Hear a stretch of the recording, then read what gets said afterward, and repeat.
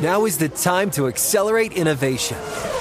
T-Mobile for Business is powering Formula One Las Vegas Grand Prix operations and epic fan experiences with secure, reliable 5G connectivity. Because an event this big and this fast deserves a network that can set the pace. See what our 5G advanced network solutions can do for your business at T-Mobile.com/now. View 5G device coverage and access details at T-Mobile.com. This is Holly Fry from Stuff You Missed in History class. The national sales event is on at your Toyota dealer, making now the perfect time to get a great deal on a dependable new SUV, like an adventure-ready RAV4. Available with all-wheel drive, your new RAV4 is built for performance on any terrain. Or check out a stylish and comfortable Highlander with seating for up to 8 passengers and available panoramic moonroof. You can sit back and enjoy the wide-open views with the whole family. Check out more national sales event deals when you visit buyatoyota.com. Toyota, let's go places. Farm to store in days, not weeks. That's 80 Acres Farms. Did you know most salads travel over 2,000 miles to reach your plate? But not 80 Acres Farms. Their crisp salad greens and herbs are food less traveled. They stay fresher for longer in your fridge. My salad lasts all week long, which means less food waste and easy meal planning. Oh, and did I mention there's zero need to wash these greens? Because 80 Acres Farms uses zero pesticides. Visit 80acresfarms.com to learn more and find their salads and salad kits at your local Harris Teeter. Over the middle, and that is caught in the end zone by Benjamin. Simeon gets hit as he throws, and it's picked off at the 11-yard line. Newton jettisoned him. That's tipped in the air, and it's picked off at the 43-yard line. C.J. Anderson, he's inside the 10. He goes to the end zone, and the kick is no good.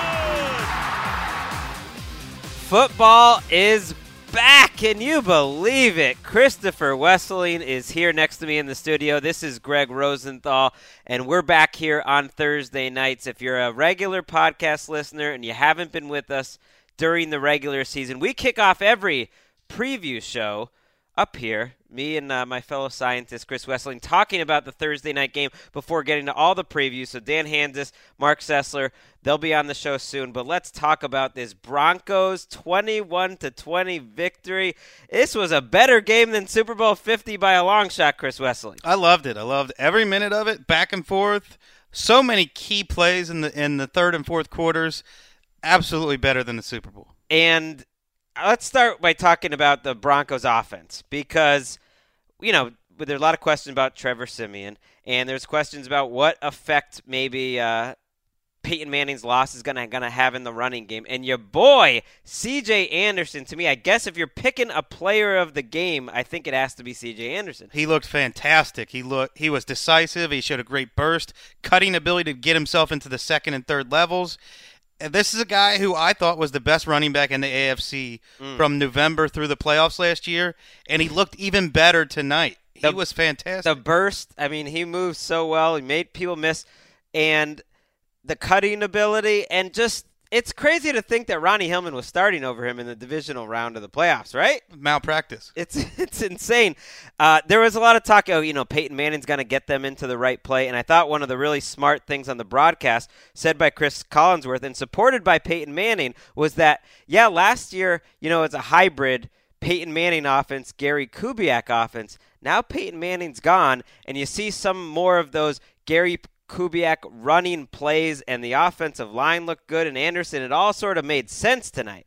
Well, for all the grief that John Elway took for his quarterback decisions, he has two on his roster who are perfect fits for Gary Kubiak's boot action offense. Simeon and Paxton Lynch have the athletic ability. Simeon's quick release was a factor tonight, his improvisational ability, his athleticism to get out of the pocket. They were all on display. He did make a few mistakes, 2 interceptions while he was under pressure. Yeah, one was on a tip pass. To me, he played a very good game. He missed Virgil Green with a low throw in the end zone wide open, and then he took a sack deep in the fourth quarter. But other than those 4 plays, really played a solid game. I mean, I thought he looked good. Even the play you're talking about where he threw it low, that was a great play by Coney Ealy. He did have that one terrible interception, but he looked like he belonged. Like the game wasn't too fast for him. He made some nice plays, even on the screenplay, waiting for the pressure to get to him. To me, he looked like an NFL starting quarterback. He crazy. did. He did. I don't know how long he's going to hold off Paxton Lynch, who was obviously more talented.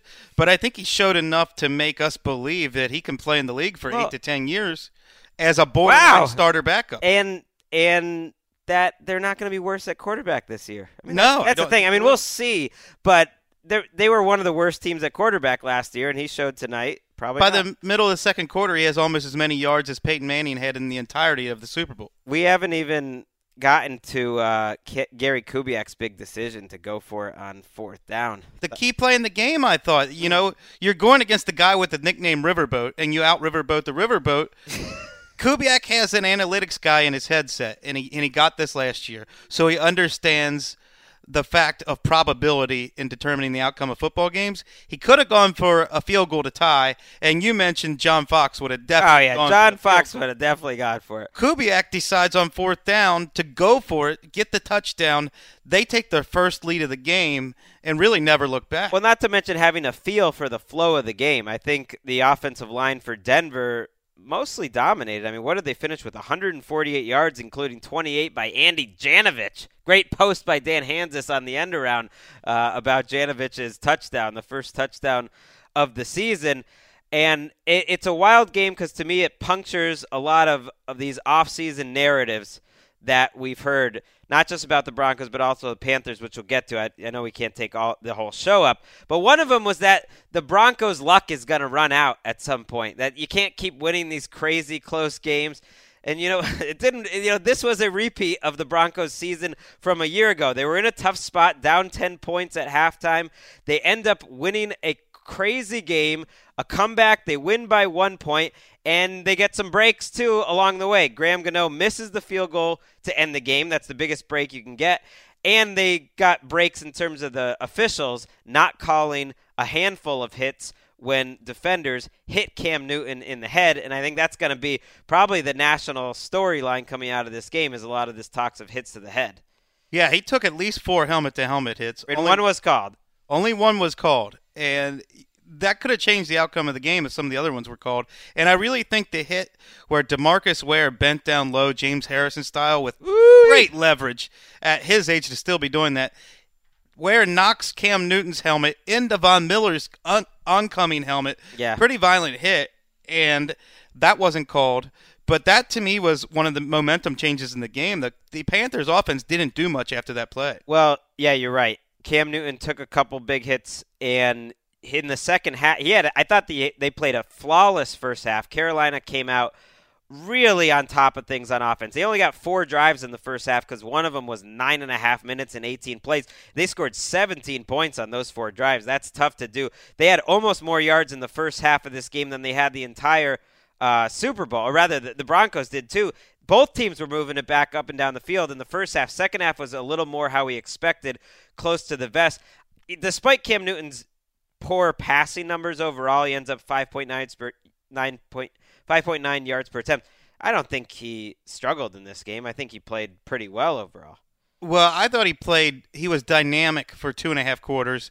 He was kind of silent from that Von Miller hit until the end of the fourth quarter, but he still leads the Panthers into the 50-yard field goal attempt for Graham Gano.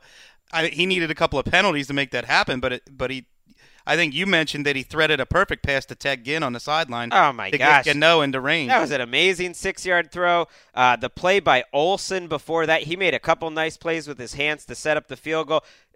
Cam Newton also got the ball back with 4 minutes left, needing a touchdown to win it. Gets him into field goal range. Then they run the ball a couple times. Wasn't sure about that. They kicked the field goal. So he had the ball moving in the last 5 minutes when he needed to. That's part of the reason why this game was so good. I mean, there's like a million different things we can talk about, but all I can think about is poor David Ely.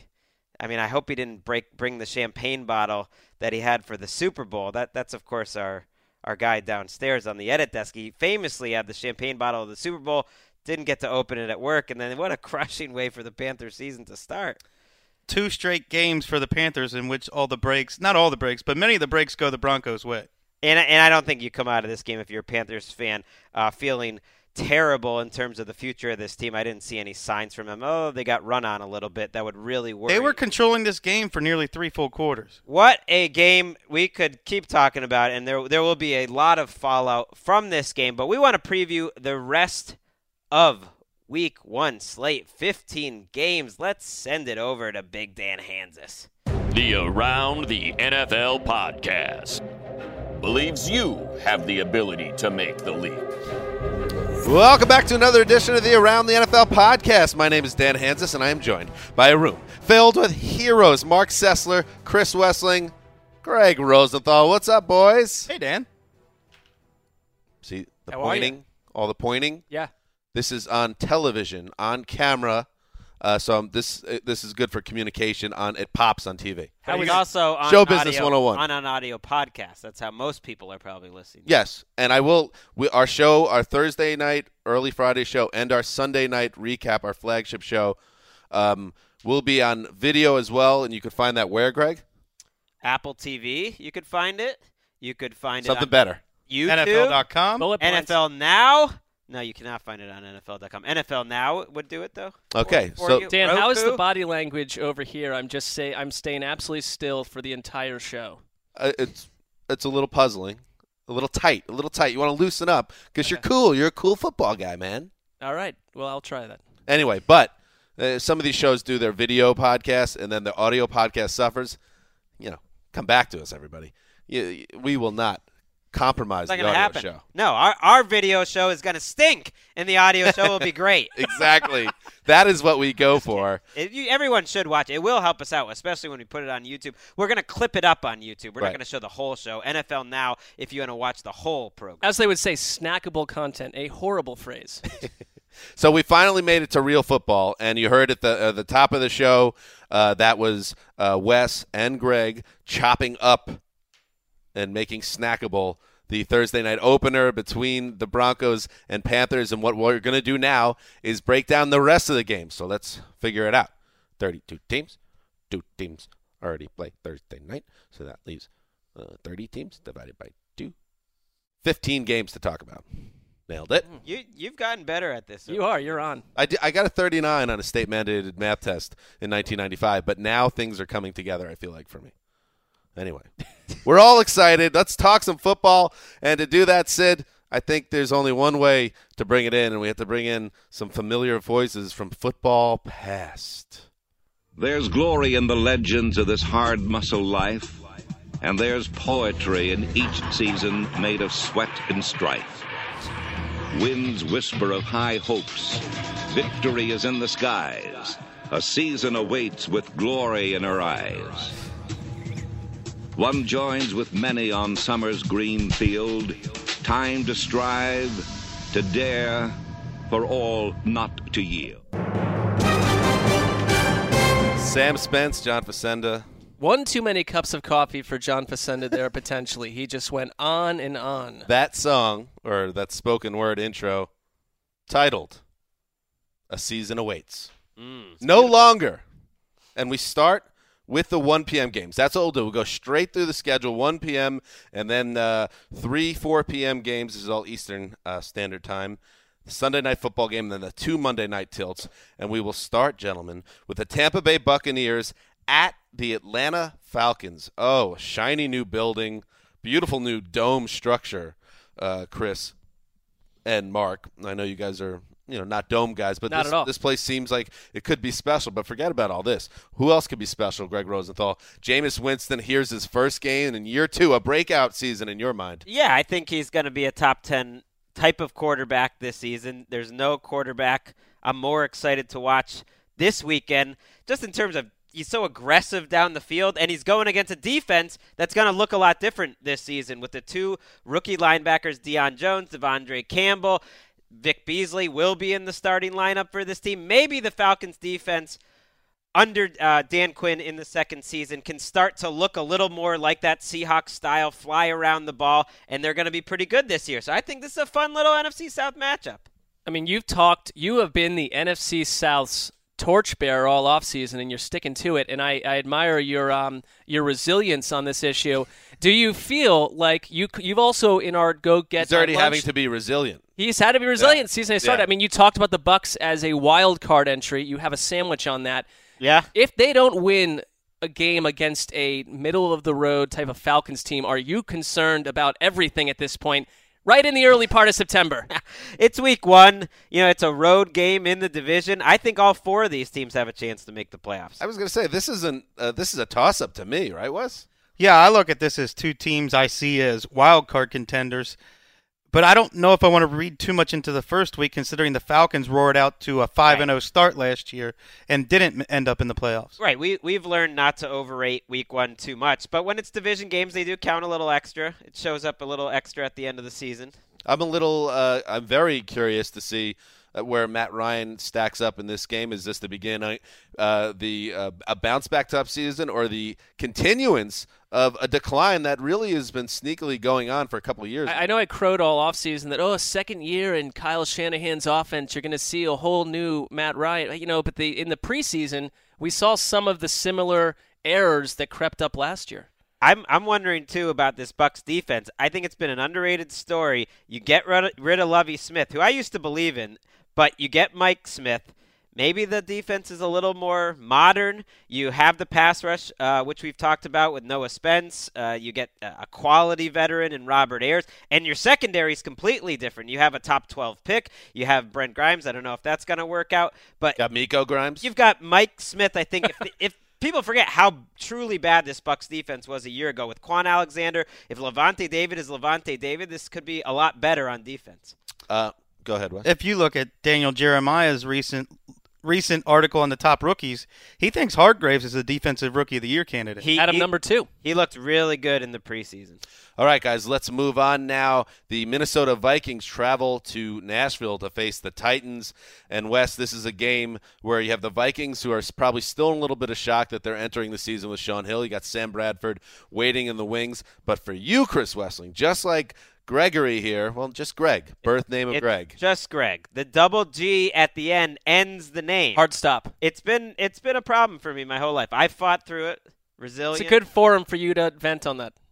Just as you're excited, Greg, about Jameis Winston, Wes honking all summer about Marcus Mariota, and here we go. You're going to see something special in week 1, right? Honking going back to last year. This guy was impressive. I thought Marcus Mariota had one of the better rookie seasons we see, and that was with no help from the offensive line, no running game whatsoever to sell all the fakes they were doing, and Smurf wide receivers who can't make plays one-on-one or down the sidelines. All of that has changed now. The offensive line massively upgraded. 2 really solid running backs. This could be the best rushing attack in the NFL. And then you bring in a rookie, Tajay Sharp. You sign Rashard Matthews. Bring in Andre Johnson for a little wisdom in that clubhouse. Everything's different in Nashville. I mean, the Vikings average more rushing attempts per game than any team in the league last year. So you're looking at 2 teams that want to do the same thing, especially when you have a 36-year-old Sean Hill in the game, who the last time he started in week 1 was in replacement of Sam Bradford in 2014. It was a horrendous affair. So are we expecting anything more through the air? Well, do we know Sean Hill is definitely starting this game? We don't know yet. Well, it seems like it, but yeah, well, Mike Zimmer's trying to play a little mind games, and Mike Mularkey's having none of it. He said basically Sean Hill and Sam Bradford are the same bad quarterback. So it doesn't matter which one's starting. Yeah, he said they're close enough that we don't have to prepare any different, which is a shot at Sam Bradford. If there's not enough difference between Sam Bradford and Sean Hill, the Vikings are in big trouble this year. And Tennessee was very bad by the end of last year, and they look like a much improved unit. And that's why I think it's all the more important now when they decide to keep Mike Mularkey. Get out to a good start here in your building against the Vikings team that is dealing with some stuff right now. This should be a game that the Titans win if they want to be the team of ATL.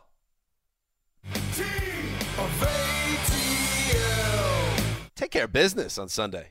It's be interesting that the last 2 NFL rushing leaders are in this game, DeMarco Murray and Adrian Peterson. Which one has a better game? And well, you think that DeMarco Murray and Derrick Henry are gonna just way outgain Adrian Peterson. I guess we all think that. Well, after your failed go get my lunch bid. I mean, Peterson's not going to get potentially 8 to 10 carries taken away from him either. That's true. Here's the thing, though. The Vikings don't have any problems on defense. This is the same defense that they had, and they've got a lot of young players. If anything, they've added talent, and they're going up against an offense which all those names you said sound great, and the running game is going to be better. But it's not easy to suddenly completely replace your wide receiver group. It is, and it's an improvement. There's no doubt it'll long-term be an improvement. But usually with those sort of teams where it's rookies and free agents, you expect them to come out a little slow. Titans win this game, Wes? Yeah, no question. You're pumped up. You're confident. Let's show the NFL world what we have in Nashville. Wait, it's a let's now? Yeah. You're on Team the of ATL. I think we have a new fan. By the way, Team of ATL. We have Connor Orr, one of our correspondents, in Nashville. And he is currently in a dive bar drinking a drink with a big stick of bacon out of it. He's in heaven. So interesting. Shout out to him. Bloody Mary? By the way, not sure. Well, I will say Are you this. upset you're not going to be assigned the Titans game? That means I've already spoken to Ely about this. It was the first thing I requested on Monday, and he told me that Connor is there on site, so I can't watch this game. You can focus better a little later in Game Pass, you know. Wes, if you're trying to distance yourself from Team of West TL and all that honking, ugliness, saying we and they already before the voting is taking place, going down a straight makes it feel like it's a farce a little bit. I took a straw poll, of which you were already aware, in the newsroom, and basically we've got 4 votes for the Titans and the Team of ATL. Well, what you didn't think about here is when you have the right vote, you want to make Election Day right away. You never know what's going to happen on Sunday. They get blown out. They lay an egg. I'm out. I'm telling you, I'm out if they lay an egg on Sunday. Very important. Here's your issue here. You don't want to just enshrine them before the season starts? You want to crown them? Crown their ass. You want to make this official? Well, we have to have. I'm not ready yet. I want to see a game. We have that to is have fair. The pastries and. Oh, Danish coffee. Okay, let's see something in September, not just August. Let's move on to the Cleveland Browns. Mark Sessler, a new season, new hope with Hugh Jackson. They travel to Philly. And this, all of a sudden, I think is a very winnable matchup for the Brownies, who haven't won a season opener in over a decade.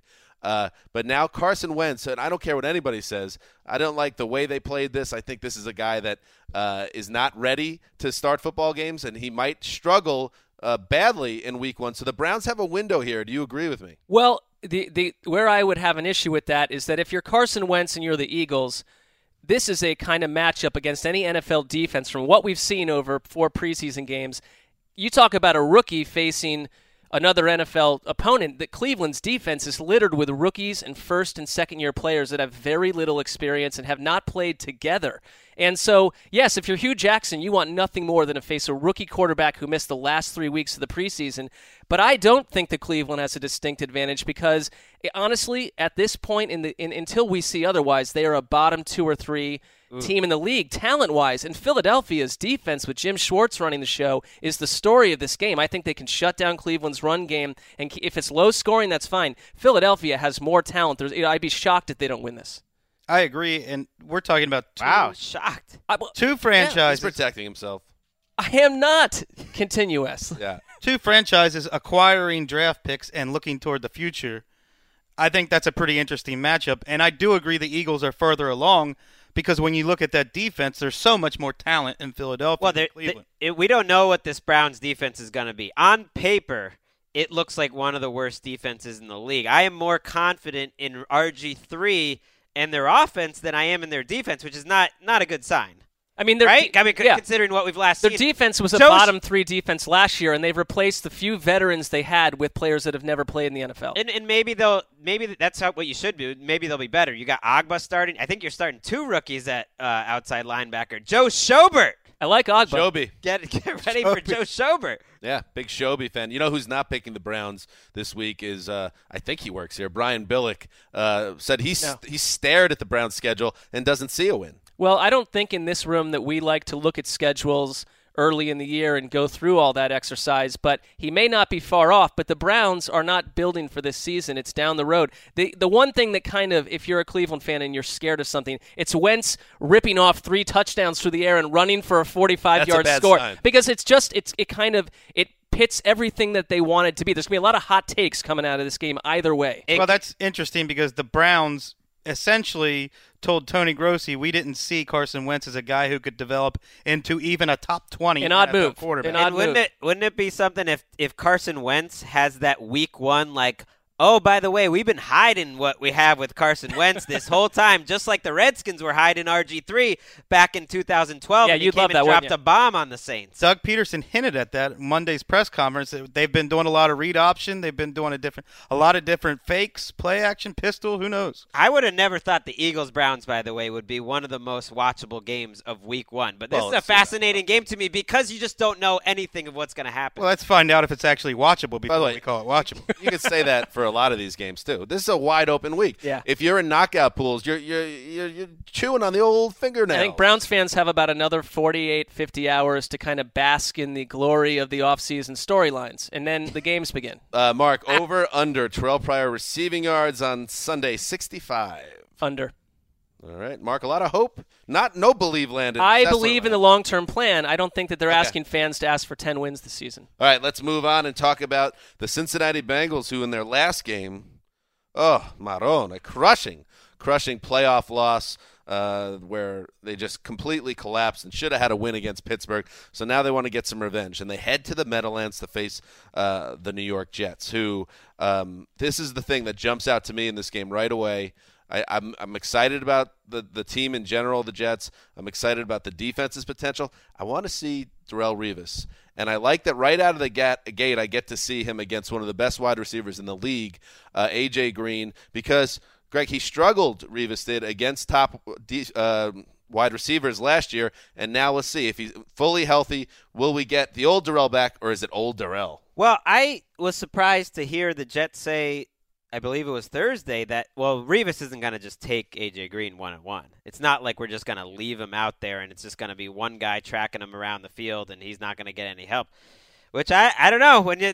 5 years ago, they're not saying that. Do they trust Revis to do that today? And why? It's weird that coaches would say that at all. Maybe they're just making it up. But basically, they're saying he's not the guy from 5 years ago. Because they wouldn't have said that. Well, that's not a crazy thought. I mean, no. He's 31 now. Well, they talked about they've even talked about a shift to safety at some point, and maybe was even on the table for this year. I look at this game and I feel like someone. I don't think it's on for the table for this year. I would be surprised, but we're already seeing hints of him not being the guy he was before. I mean, this could be a big game for someone like Gio Bernard, who, you got no Tyler Eifert. If Revis does swallow up Green, then maybe Tyler Boyd in the slot gets some snaps as well. But you have to go somewhere else if Green's getting taken care of. Why not Jeremy Hill against a defense that no longer has Snacks Harrison on the defensive line? Another option. You think that's a bad run-stopping group, though? I mean, it's still gonna be Muhammad Wilkerson, Leonard Williams, those two guys are great run-stop. I'm just saying most teams don't have those two guys up front as run-stoppers either. I'm not saying they're bad, but I also think Jeremy Hill looked great in the preseason. Yeah. And this can be a good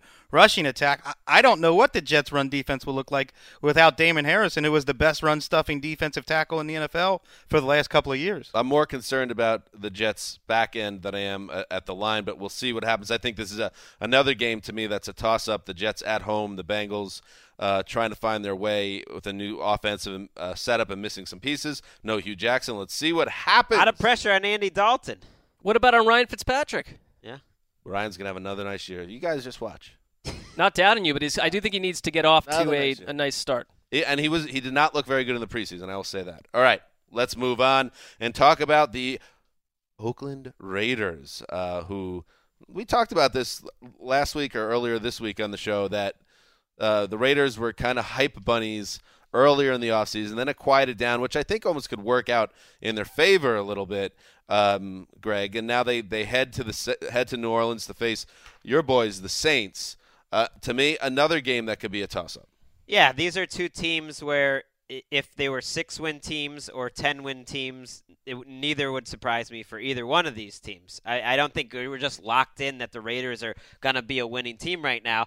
I think the Saints accomplished something very big this week, though, with that Drew Brees contract. They threaded the needle of making him happy, extending his contract, and not mortgaging their entire future in terms of counting on him being a great player until they were 40. And I give Brees a little bit of credit that I think he had them over a barrel, and he could have made this more complicated than it was, and he did not do that. So I think it was a nice little week for the Saints. And more money. Point. Yeah, more money to patch up what a defense that last year was historically awful. And the one thing about Sean Payton's later career in New Orleans is we get that you have an excellent offense every year in your nice little dome, but you cannot continue to allow teams to score 35 points on you. I mean, this is a team that lacks balance, and it's a great opening game for the Raiders to try to display what they want to do on offense. Well, maybe this is the year your boy, Dennis Allen, 2013. How is he my boy? Wasn't he 2013 making the leap candidate? Now he'll make the leap as a defensive coordinator. It's so strange what Greg's able to remember, because some days I wonder if you even remember your children's names. I don't remember anything. And now you're remembering that Dennis Allen was a 2013 making the leap candidate on our website. Help me understand how the Saints are on the Raiders level. The Raiders have one of the deepest rosters in the AFC. The Saints have signed 2 players off the street in the past week who enter the starting lineup. I think the Saints have a shallow roster. They don't have a good defense, no matter how you want to spin it, that it's better than last year. They have tons of holes on this roster. It's not a great roster, but I think on offense, you said, how can they be at their level? Because they've got a top 5-6 quarterback. Well, they're going to need more than that. They have Mark Ingram, a guy you love. They have C.J. Spiller, a guy you loved who looked very good in the preseason. They have Willie Snead, who had a great rookie season. They have a number 1 receiver in Brandon Ingram and Cook. Spiller probably combined to average about 1 yard per carry in the preseason. But this offensive line's a mess. Yeah, I mean, if the offensive line plays like it did in the preseason, they're in trouble. I think it's a good test for their offense because Oakland's defense, it has players at every level, and their secondary, which was for years a disaster, finally has some talent back there. If the Saints get shut down in their building in the season opener, that's a bad sign and a very good sign for Oakland. And by the way, I like Coby Fleener more than you do this year. And I know the reports haven't been glowing about him, and this room in general hasn't been that high on Fleener. I think this is a good setup for him. I still think. So you're going against my advice and playing him this week in fantasy. Well, I have Jared Cook as a guy. So I'm not sure. I might go with Cook out of respect for the man that built it. Calloused hands. Fleener's a better fantasy player than NFL player. That's fair. All right, let's move on now, and the next 1 p.m. game we'll discuss an AFC West battle between the San Diego Chargers and Kansas City Chiefs. And Wes, before we started the show today, Greg and I were talking about how some people, I don't want to get into specifics who, have the Chargers as a very big underdog this week. Second biggest underdog in the entire NFL this week. Right. San Diego Chargers. That is baffling. I don't want to specify where these type of comments are coming from. Might be a desert area. Have I given away too much? I don't know. Wes. I was in the Joshua Tree last week. That's a desert area. You talking about that? Were people ripping the Chargers there? No, nobody's caring about the Chargers. Are the Chiefs that better than the Chargers? What do you remember from Joshua Tree? Answer the question, Wesley. Very little. Are the Chiefs that much better than the Chargers? No, I don't think they are. I think everybody's sleeping on the Chargers, who I believe lost more games by 8 points or less than any team in history last year. I think it was 8 or 9 games that were pretty much a touchdown or less. And they had bad luck not just in final scores, but in injuries. Just decimated that roster, especially on offense. Didn't give us a chance to see the marquee matchup in this game, Keenan Allen versus Marcus Peters, because Keenan Allen missed both of those games with a kidney injury. He was on pace to shatter the record for receptions in a season before going down, and Marcus Peters could be joining that Patrick Peterson, Darrelle Revis, Josh Norman, Richard Sherman.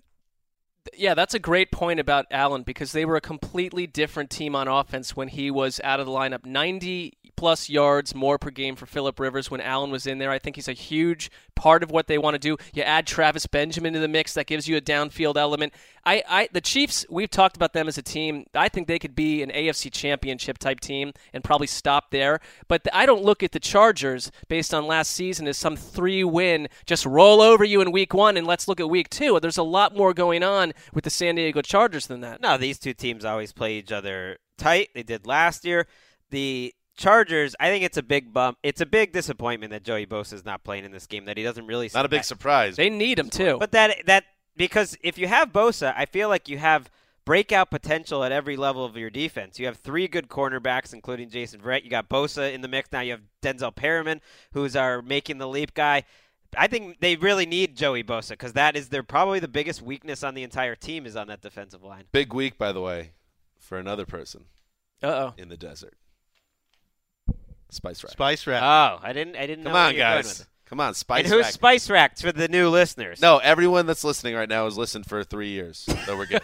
Spice Rack is Chris Wessling's Desert Consigliere on all matters football related. College football related. College football related. And, is currently banned from the show. I didn't know that was official. It's now official. It was a salty appearance, a little unhinged is the word. More than a little unhinged. That was thrown around. His initial prediction to us was that Melvin Gordon was going to be an all-pro stud. He was a bust in year one.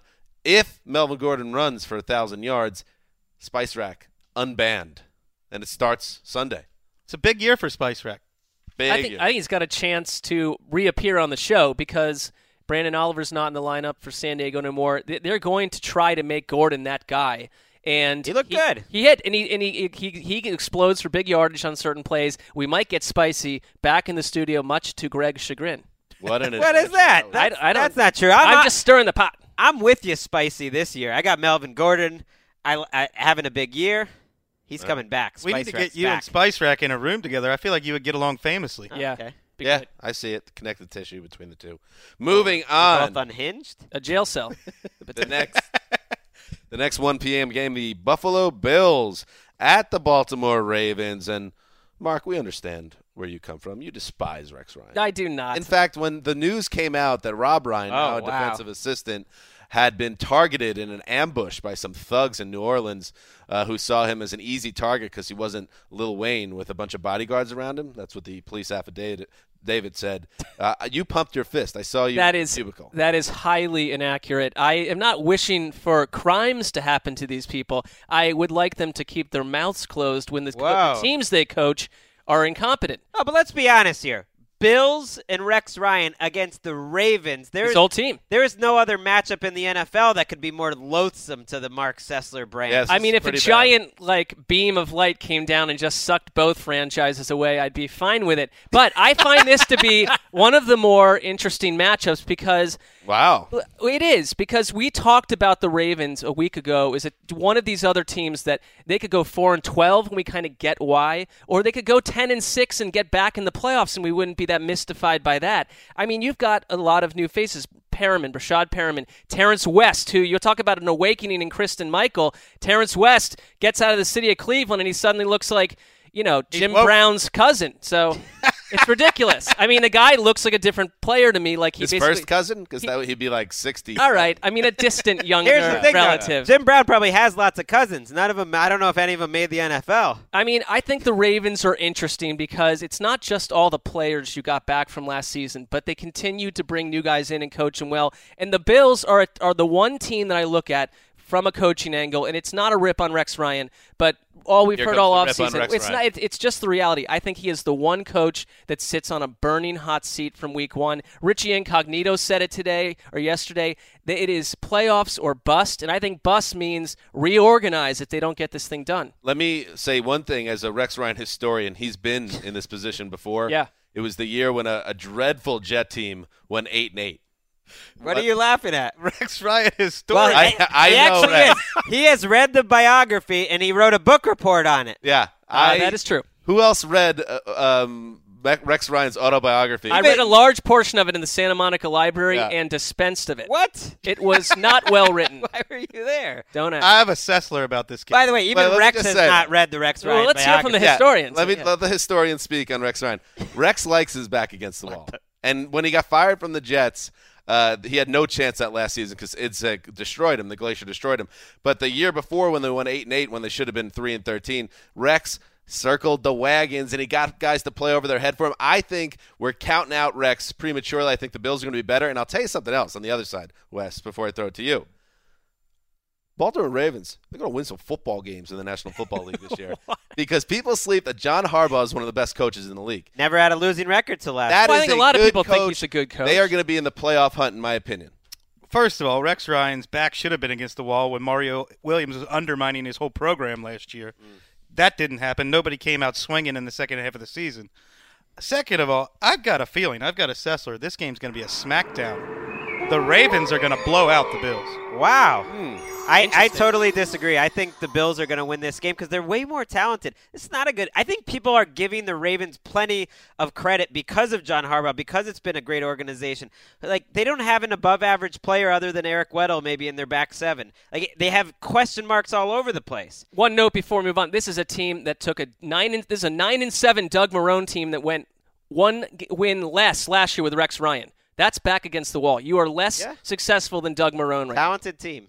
Doug Marrone didn't do too poorly before he decided to step down from head coach. I mean, the way he engineered his exit was of offensive line coach for the Jaguars. Slightly interesting concerning. move, career-wise. A weird move. Let's move on and talk about the Chicago Bears, who travel to Houston to face the Texans. And I like the Texans this year. I think they're going to win their division. And I think the one thing I don't know anything about, none of us do, is how Brock Osweiler will fare. But I think he draws a pretty nice week 1 matchup at home against a Bears team that I don't think anybody's really scared of right now. So I expect the Texans to look good. And I wonder, and I think this is two huge things on the Texans side. How will J.J. Watt look? How many snaps will he play? Will he be healthy? Will he have a setback? I mean, it's a serious injury, as Wes, you wrote about yesterday on our website. And then your boy, Greg, Jadeveon Clowney, making the leap candidate. We're going to get a chance to see against the bad offensive line what this guy can do. If J.J. Watt looks healthy and Jadeveon Clowney is healthy and making plays and Brock Osweiler looks good and Lamar Miller is going to be a breakout star, oh, my God, you got Nuke on the outside, you got the rookie on the other. I'm in on the Texans. Dan's wife is from Texas, and I think all this Texas love is starting. Give me a Dean scream, baby. All right, I'll calm down now. Wes. J.J. Watt said he's ready for anything and everything. He wants to play every snap. He referred to his back surgery as kind of fun after the January grueling recovery from 5 torn muscles in his abdomen. I think he's ready to go, and Mark and I have talked about this. If you watch the Texans defense in the preseason, flying around the ball like the 2013 Seahawks, they are fast and energetic on defense, and I feel like they're going to shut down the Bears. Yeah, shut out the Bears. Well, the other point here is Chicago.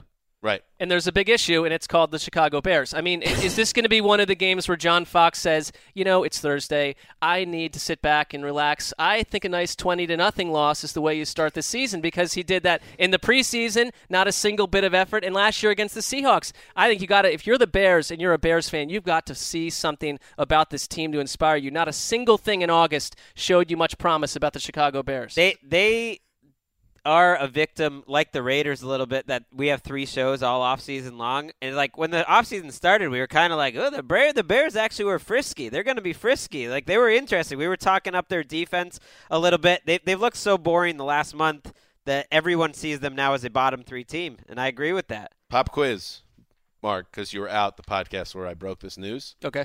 How do you pronounce the offensive coordinator of Chicago's name? Dowell Loggins. Incorrect. Dowell Logains. No, Loggins. Okay. Well, I stand corrected. Loggins. Loggins. That's true. I don't think Bears fans are going to have to remember how to pronounce that name for much longer. Oh, wow. Ouch. I had the same feeling about the O coordinator in L.A. after Hard Knocks. Let's move on. Well, the Rams go through coordinators like once every 6 months. Yeah. Where's Frank Signetti? I think he's in the hard streets, some gritty city, kind of flying from metropolis to metropolis, finding lost girls and jewelry.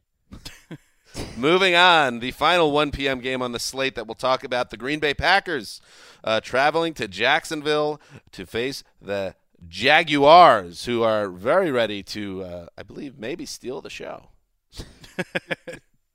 And I was in Miami with my new beach house. Well, it was a couple minutes from the beach. Wait, what? I love that she owns a beach house and the 4 of us are renting. Yeah, that's true. Right, we do not have this figured out. You can infer that she probably owns 2 houses, that she has a beach house. And between the 4 of us, let's throw Connor in the mix. Between the 5 of us, we have 1 house. That's Connor's. It's like a frame around her with a sign that says most unlikely beach house owner. Jags lady, more successful than us. Good, I'm happy for her. Yeah, good for her. Here's the game that I love. The sneaky good game of the week for me is, yes, the Packers at the Jaguars.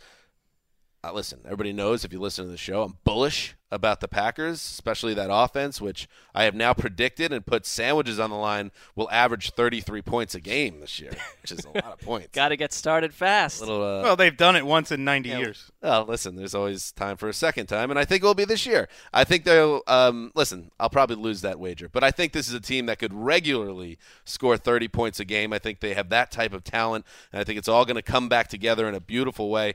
And then on the other side, you have the Jaguars, and let's face it, Jaguars, you got to do something. Do something now. Yeah, I will be furious. I will step away from NFL.com from February until September if they lay an egg and lose 41-14 on Sunday. I want them not only to compete against the Packers, I want them to win the damn game, because you can't win your home opener with all this hype around you and all this talent and this great coaching staff and this GM that everyone's like, ooh, good to be patient with this regime. Do something. If you want to talk about one team that way, I think it is fair that it's the Jaguars, because look, plenty of good teams lose week 1, and you mentioned it, Greg. We overreact to the opening week, but if you are Jacksonville, it's not just some cheesy make a statement. You have to come out and show the players that you have groomed and developed making plays against one of the most respected teams in the NFC. It cannot be an embarrassment. It needs to be an absolutely powerful showing by the Jaguars. I feel like Jalen Ramsey is symbolic of this entire Jaguars team. Basically said this week about Aaron Rodgers, come at me, bro. I ain't afraid of you. And the Jaguars are a brash, young, talented team, confident.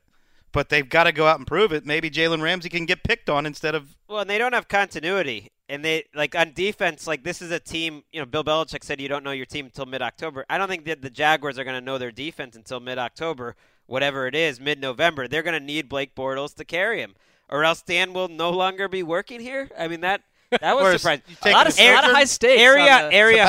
Area host wants his 17th favorite team to compete, or else he leaves. No, it's more like it's not even about the Jaguars necessarily. It's about the nature of off-season news. Yes, exactly, Wes. And and being in this podcast studio 3 times a week and getting pumped up about a team and then being betrayed when real football starts. Certainly not. The first year we took it to the limit. They better take it to the limit this year. Take it to the limit. I have some breaking news, by the way. This news comes from Sully Sullivan behind the glass. The Falcons' new dome opens next year. Yeah, I didn't want to, I think that... I just wasn't paying attention. I would have caught that. I thought you were talking about the Vikings game. It's a fair game note, though, Dan, because, in this old dome one more year, will the people with their fingers on the button, if things get rough against the Bucs, be compelled to pump in that fake crowd noise one more time to get that place going? Rough under the roof. I don't like people that say roof. It's roof. It's a roof.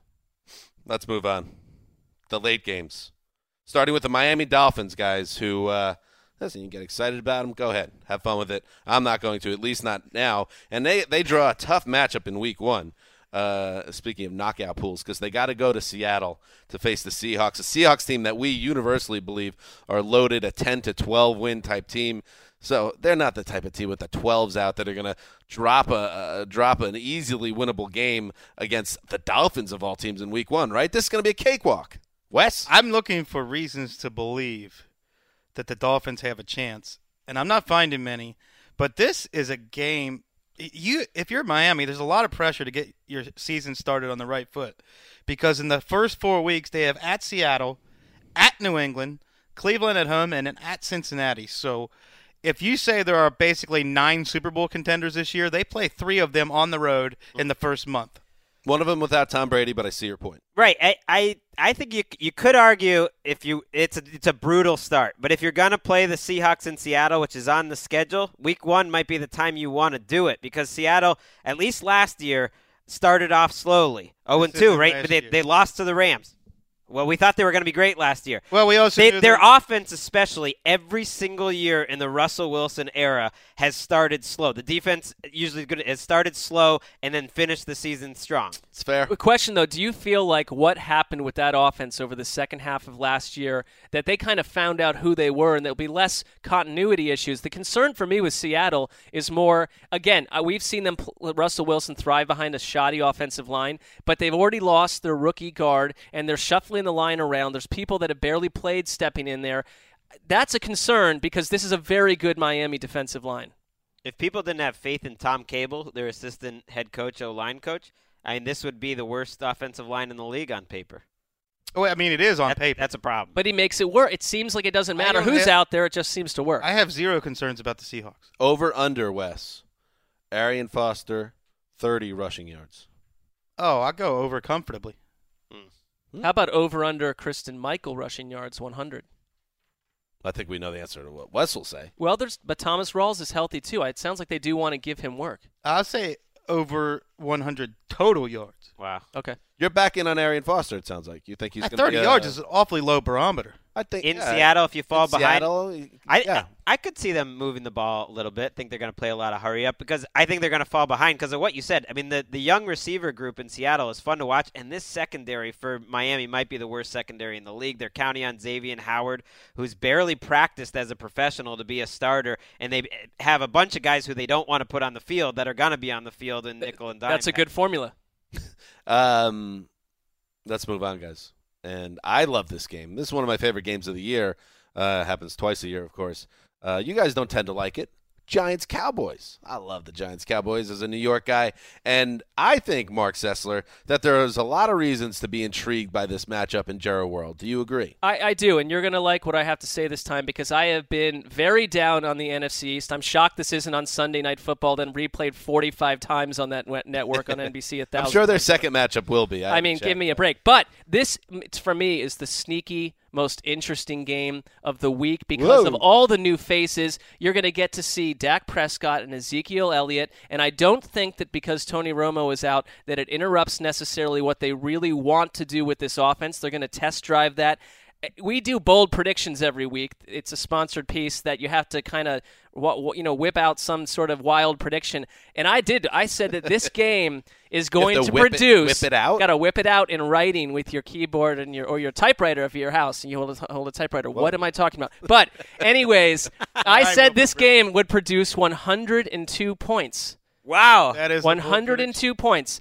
If it does not, David Ely, our editor downstairs, will buy roughly $900 worth of Chinese food for the newsroom. We've outlined what he will purchase. $9,000. I am not confident that Ely will not be spending money on Sunday. Can we bring it up? And if you're watching along, but we could explain it to you too. The board right now, that Romo graphic with and without him, I think that is definitely pertinent. I mean, if you look back, 1-11 without Tony Romo in 2015, less than 16 points a game. That's with Brandon But it could be Weeden. a different situation. Right. For the first time, they might have a chance to still be a top-level offense. If Dak Prescott is for real, I don't want to get suckered in by the preseason, but how could you not be? I think they will be.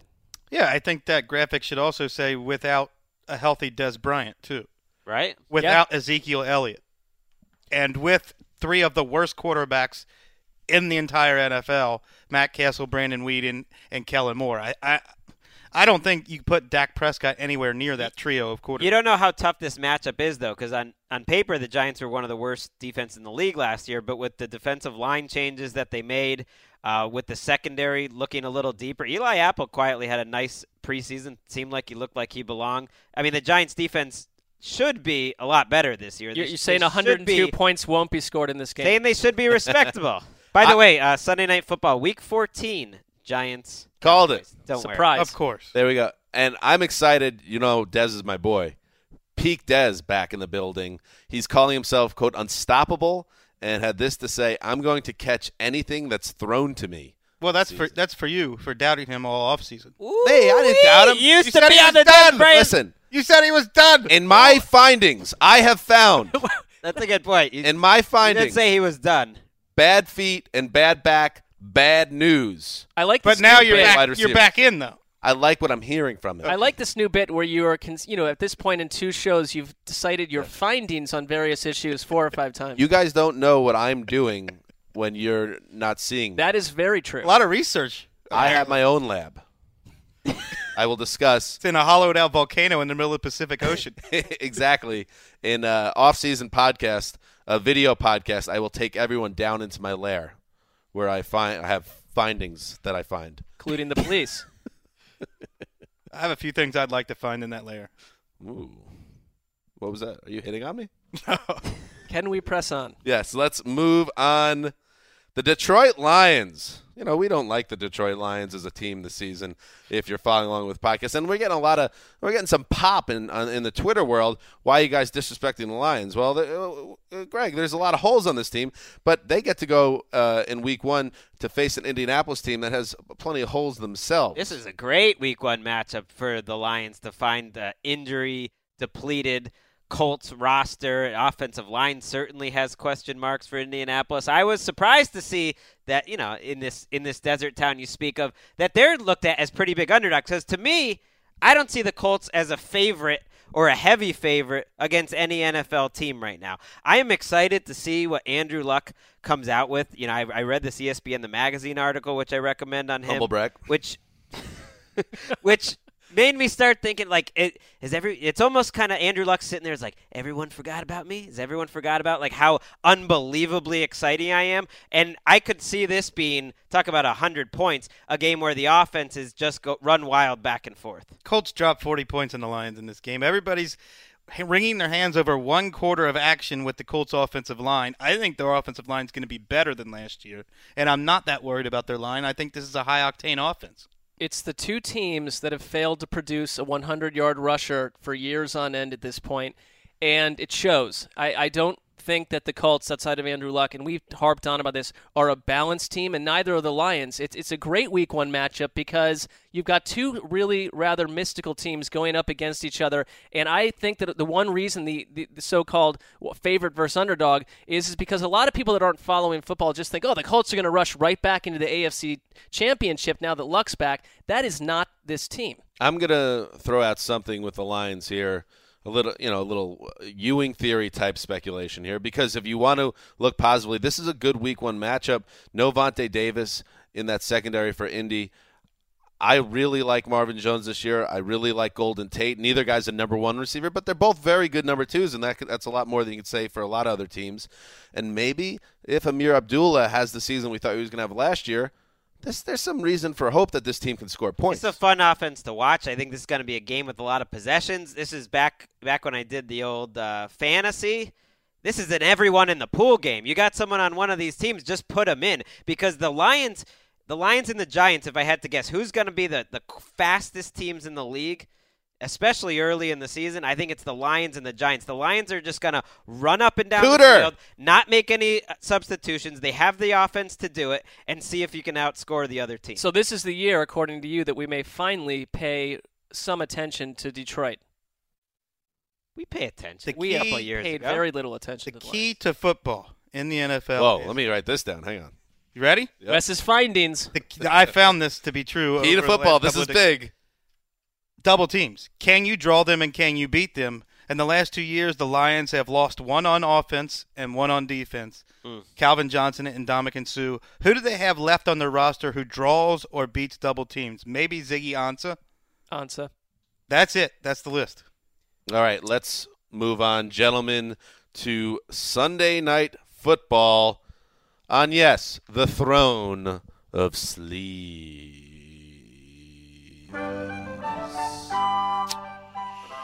Because it's going to be a little different this year, Greggy. Little bit different in New England. Just Greg.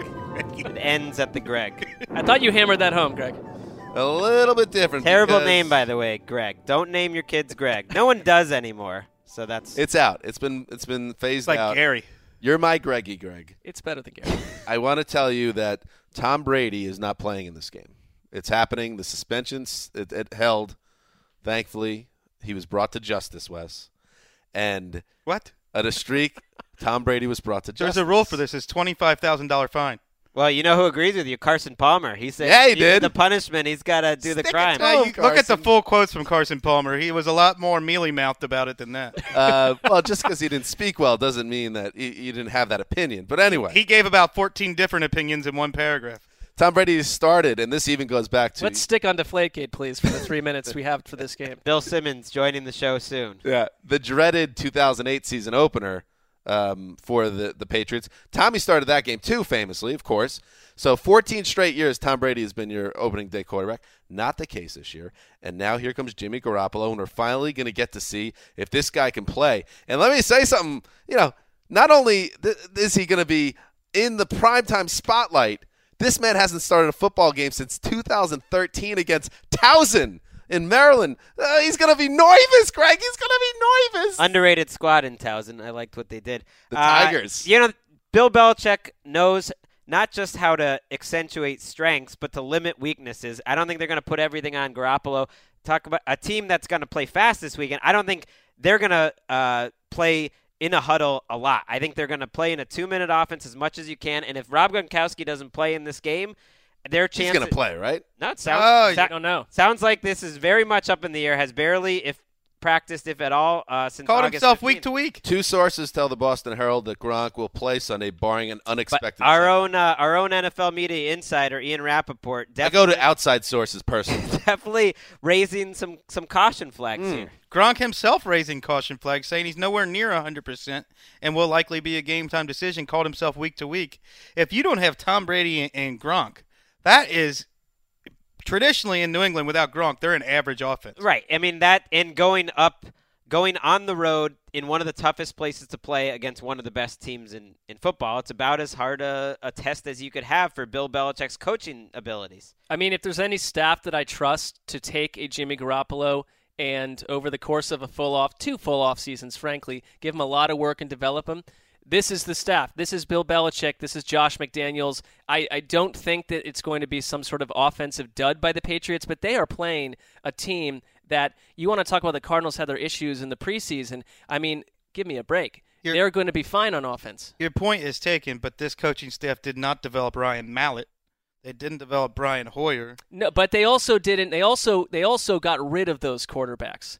You spend a certain amount of time and then they make a move on him. They seem to think with Jimmy Garoppolo that there is a completely different type of player here. They talk about him. They from the thought neck that up. about those last 2 guys. Well, and I don't hear them talking about Ryan Mallett that way. Ryan Mallett was tucked away and no one heard from him for 3 years. Jimmy Garoppolo has their confidence to more of a degree. He has to. They tried to have Mike Lombardi trade Ryan Mallett for them through NFL Network airwaves essentially for a couple years. They were trying to get rid of Ryan. Nice callback, Greg. Are you calling Mike Mayock a mouthpiece for Mike Lombardi? Michael Lombardi, I said. Well, Mayock was the one who was coming out writing I'm not saying Ryan Mallett. Let's go down this road, please. I want to know if Honey Badger is Honey Badger. Everyone, yes. Maybe he is, maybe he isn't. Brandon Williams is starting at cornerback. It's a thin position for Arizona. If Gronk is healthy, this is a team in the Patriots that are going to want to play 4 or 5 on the outside the whole time and see if these cornerbacks can play. Brandon Williams is interesting because if Tom Brady's the quarterback, he is attacking him relentlessly almost every down, and I don't know if Garoppolo can do that.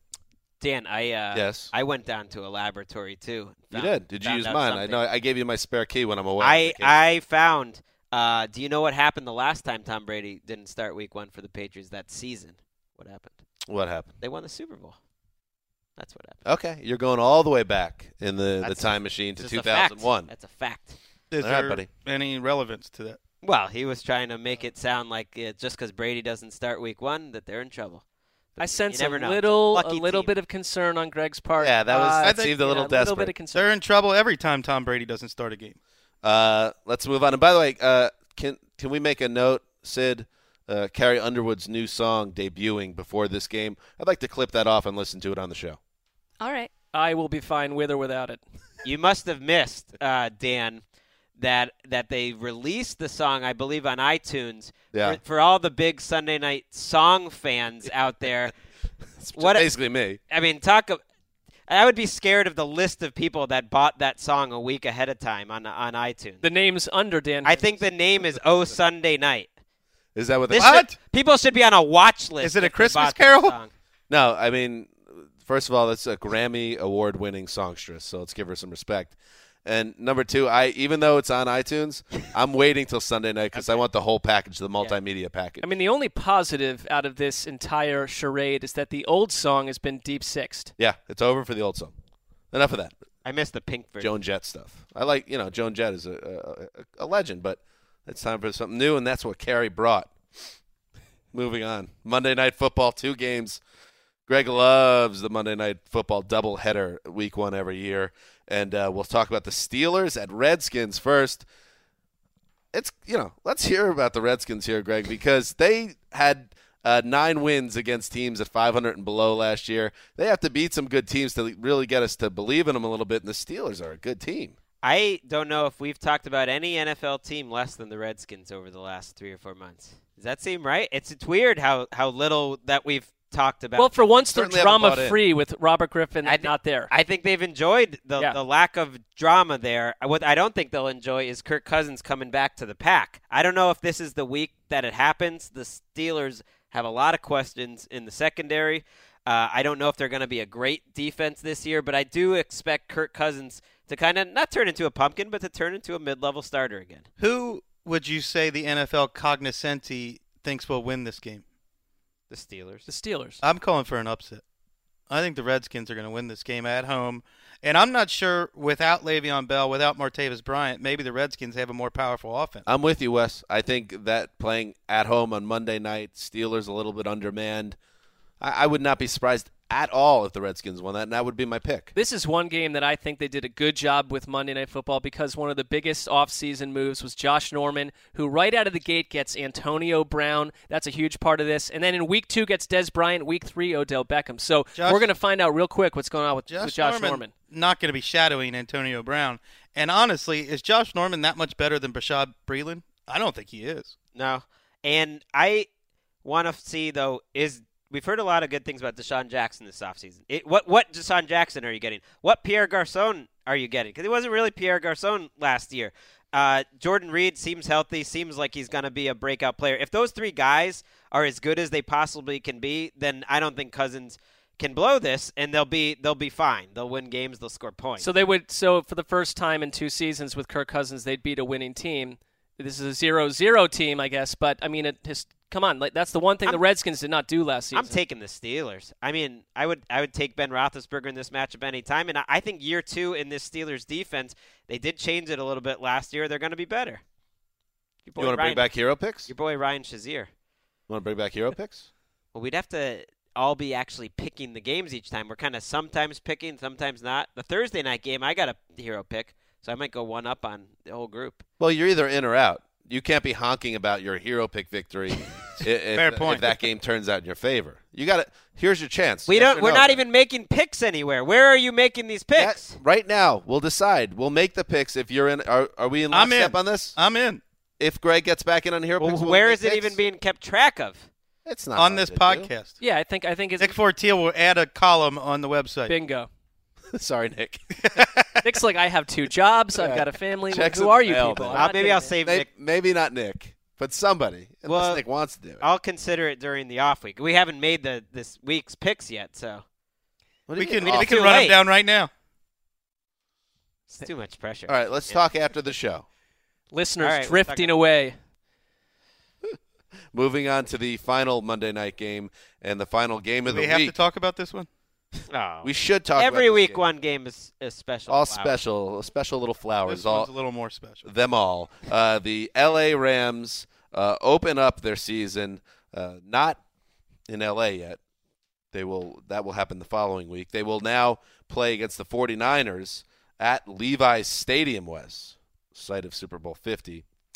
And Mark, spin me some gold. Why is this a game people should stay up late to watch? I think it's historically significant for the most obvious reason of all. The last time the L.A. Rams were the L.A. Rams and played a game was Christmas Eve, 1994, back when Greg was about 6 years old. That's 7,934 days ago. So, yes, for that alone, I think if you are a football historian, that matters. But the note, to go off what Wes said. Does that really matter? It hasn't even been 8,000 days. I think it does matter. What I did write, though, was these are the two most depressing preseason journeys colliding in Week 1. Because did you watch the Bears?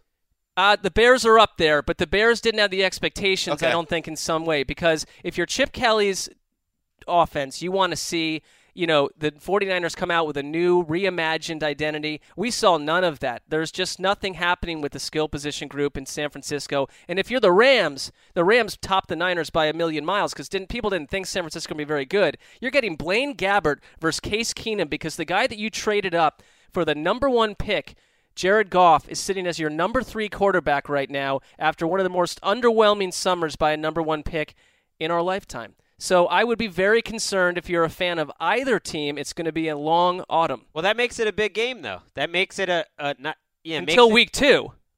What's a big I don't game? know. I'm saying this is a big game for these two coaching staff and these two teams because if you can't pick Sell off, it, Greg. If you can't pick off either one of them, it's going to feel real hopeless.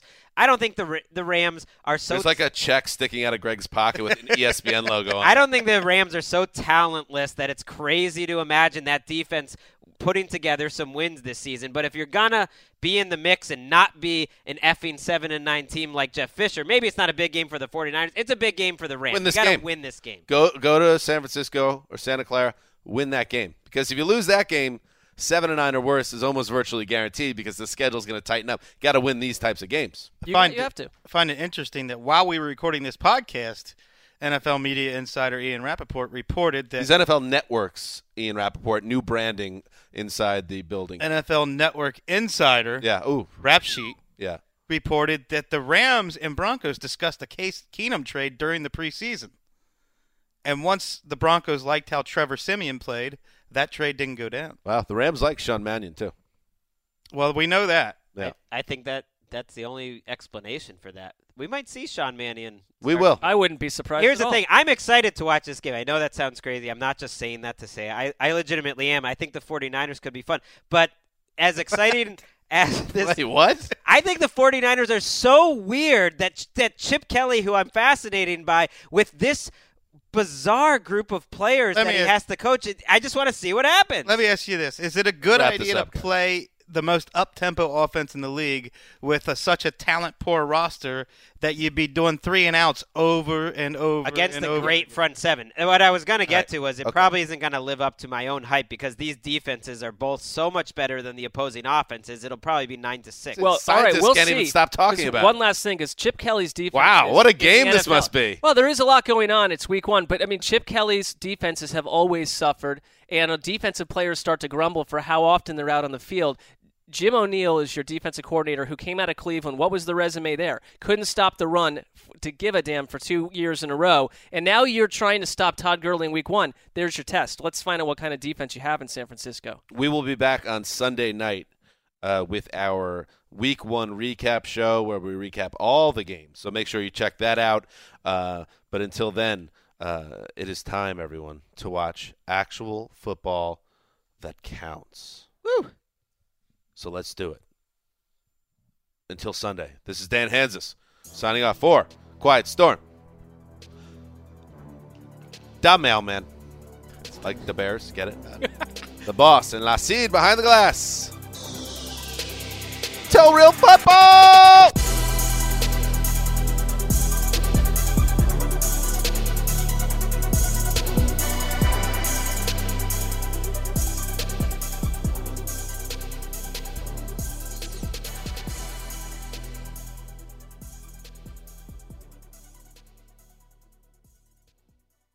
This is Holly Fry from Stuff You Missed in History Class. The national sales event is on at your Toyota dealer, making now the perfect time to get a great deal on a dependable new SUV, like an adventure-ready RAV4. Available with all-wheel drive, your new RAV4 is built for performance on any terrain. Or check out a stylish and comfortable Highlander with seating for up to 8 passengers and available panoramic moonroof. You can sit back and enjoy the wide-open views with the whole family. Check out more national sales event deals when you visit buyatoyota.com. Toyota, let's go places.